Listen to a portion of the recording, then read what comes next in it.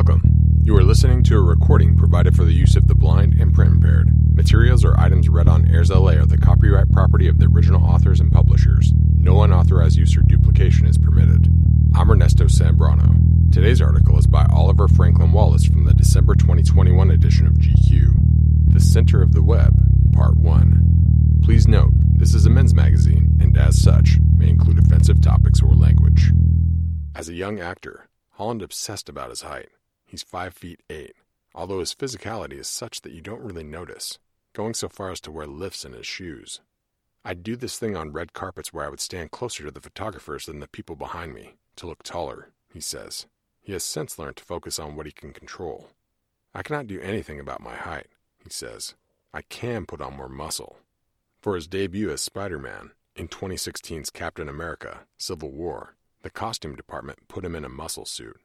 Over 6 movies, the suit has gotten smaller and smaller. Now I just have a penis cup, he says. Holland may only be 25, but lately he's started to feel the toll of years spent flipping and swinging around on wires.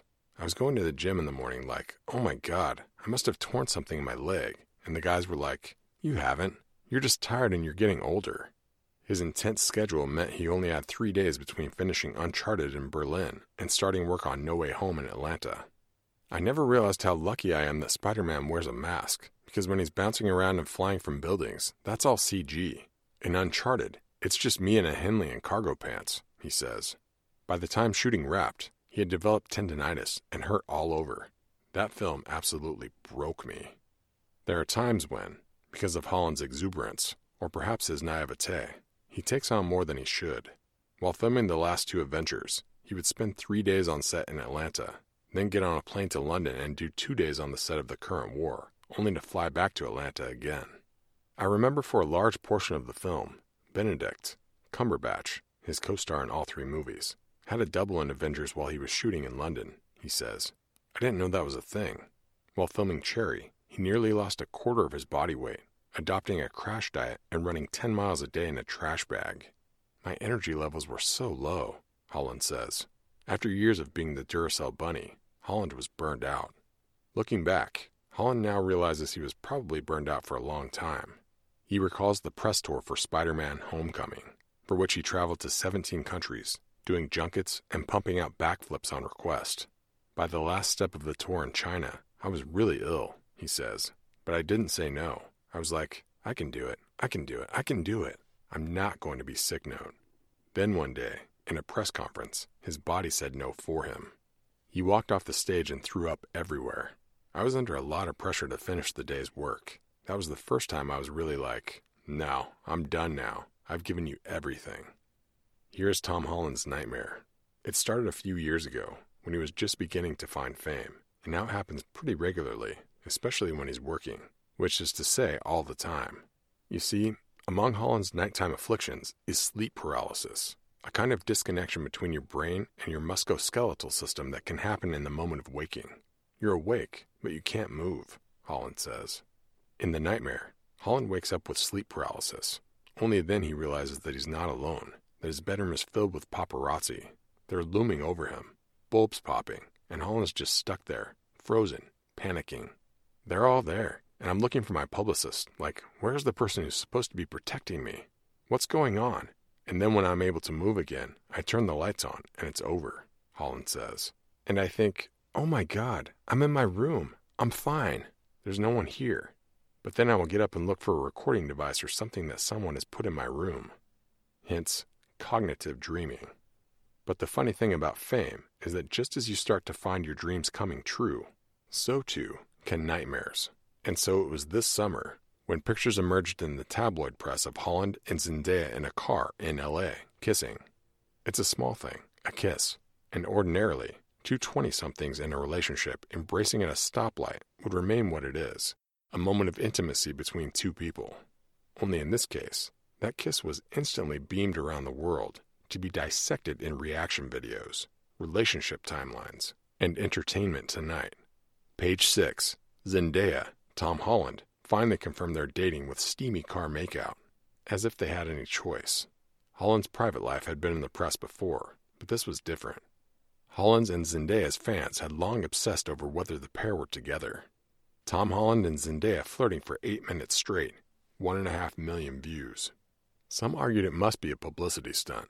One of the downsides of our fame is that privacy isn't really in our control anymore. And a moment that you think is between two people that love each other very much is now a moment that is shared with the entire world, Holland says. He has said very little publicly about the relationship, and you sense it's something he's still navigating, trying to work out how much to give. I've always been really adamant to keep my private life private, because I share so much of my life with the world anyway, he says.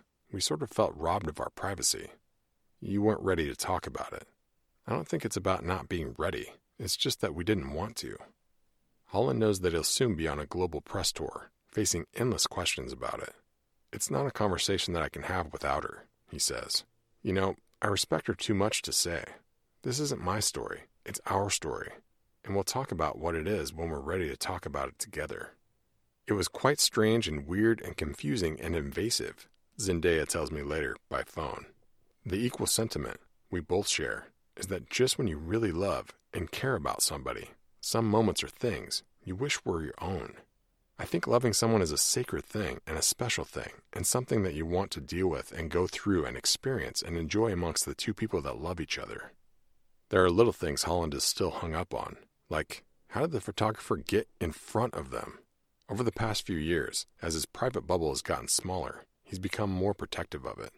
There's a reason he doesn't go out, why he keeps the same staff from job to job, why he spends his free time on private golf courses, although he also just loves golf. Because here is something Tom Holland has learned. The more that you say yes to everything, the more of you they will take, until there is nothing left just for you. People mistake my kindness as weakness, he says.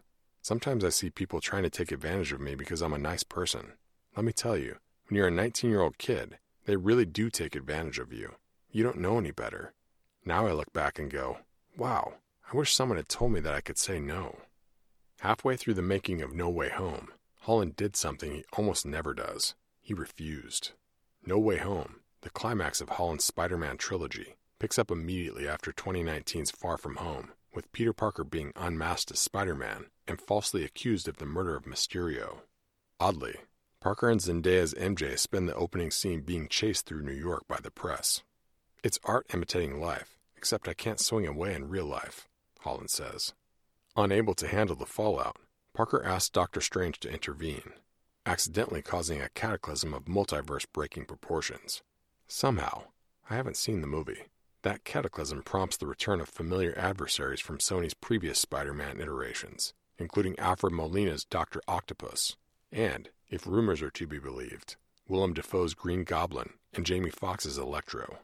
When they first came up with the concept of what they wanted to try and do, it was the impossible concept, Holland says, but they pulled it off. Ever since news of those castings appeared, the internet has obsessed over whether or not Tobey Maguire and Andrew Garfield are also returning. No one believes me, but they're not in the film, Holland says. If this is a lie, and it might well be, then don't hate him. That's work too. And really, isn't it better not knowing? The production of No Way Home sounds like total chaos. As the first day of filming approached, several key actors hadn't signed on yet. Some people were trying to figure out whether they wanted to do it, and we needed all of them or none, Holland says. The movie was reportedly going to be released after the upcoming Doctor Strange sequel, but when that film was delayed by COVID, it was decided that No Way Home would go first, requiring changes to the plot. Even once filming was underway, the script was being rewritten on an almost daily basis. You could ask the director, what happens in Act 3, and his response would be, I'm still trying to figure it out, Holland says. Anyway, the day finally came to shoot the big finale, the crescendo scene. Like, is this really fucking happening? It's crazy. Only, it wasn't working. I kept stopping and being like, I'm so sorry, I just don't believe what I'm saying. The director, John Watts, took him aside, and Holland told him, it wasn't me. The scene was wrong. We sat down, we went through it, and we came up with a new idea, Holland says. Then we pitched it to the writers. They rewrote it, and it works great. It's a story about standing up for yourself, and about how Holland has grown. As a kid, a lot of my confidence was really fake, he says. But really, inside I was, oh my God, I'm fucking terrified. Russo. If he was faking his confidence, he is a hell of an actor. Because here's the thing. That story about nerves being the same as excitement, it's true. But if you don't let your real feelings out, they tend to show up in other places, like your dreams. Holland doesn't have to fake it anymore. Don't get him wrong. He still wants you to like him. He just doesn't want to have to give you everything to do it. I actually learned this from Elizabeth Olsen, he says. She gave me an amazing piece of advice. No is a full sentence. No is enough. Holland has spent 6 years as Spider-Man. If he chooses to, he could easily do another 20. He is still 2 decades younger than Robert Downey Jr. was in Iron Man. I've talked to him about doing like 100 more, Pascal tells me. I'm never going to make Spider-Man movies without him. Are you kidding me? Holland, however, isn't so sure. Maybe it is time for me to move on. Maybe what's best for Spider-Man is that they do a Miles Morales film. I have to take Peter Parker into account as well, because he is an important part of my life, he says. But also, if I'm playing Spider-Man after I'm 30, I've done something wrong. He has other ambitions. He talks about being James Bond a lot, says Jacob Batalon, his Spider-Man co-star. A lot. He's been writing a script with his brother, Harry, and is currently gearing up to shoot The Crowded Room, an Apple TV Plus drama about dissociative identity disorder. Pascal told me that she wants Holland to play Fred Astaire in a forthcoming movie, which might be a rare perfect casting. But after that, Holland doesn't know. If he could, he'd spend 6 months backpacking around Europe. He'd go clubbing, get sloppy drunk. He'd go to Glastonbury, stand in the middle of the crowd, feel again what it's like to just be one person in a mass of joyful bodies.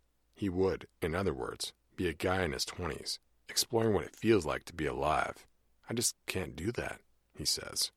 He's certain of something. I definitely don't think I want to be an actor for the rest of my life. Before Hollywood, Holland briefly trained as a carpenter, a craft he still loves. I've always been really good with my hands. If something's broken, I can always figure out a way of fixing it. He has a romantic idea of buying apartment buildings and renting them out cheaper than they need to be, because I don't need the money. Lately, Holland has had another dream. It's a variation on a common theme. He'd met a woman, got her pregnant. Once, he'd have found it terrifying. You don't know what you're going to do. How am I going to tell my mom and dad? But this time, he wasn't nervous at all. After, I thought, I kind of miss my little girl now. Holland has always wanted to be a father. I'd be very content with just being a stay-at-home dad and producing a film here and there, he says. That's not to say that will happen right now. I might start shooting The Crowded Room and go, you know what? This is what I'm going to do for the rest of my life. Or I might do Spider-Man 4, 5, and 6, finish when I'm 32, and never make another. I'm not sure what I want to do. That's the point. He's in control. Now as I'm getting a little bit older, I'm like, it's good to have things to work for. Just don't give 100% of your energy towards it, Holland says. I'm trying to live my life a little bit more freely. That brings us to the end of today's article, The Center of the Web, Part 2. If you want to learn more about Airs LA and the types of programs we offer, follow us by clicking on any of the social media links at the top of our web pages. If you like what you see or hear, please click the like button. This podcast is for the sole use of our blind, low vision, and print-impaired listeners. Any unauthorized use is prohibited. I'm Ernesto Zambrano, and I'll be back soon with another article. Thanks for listening.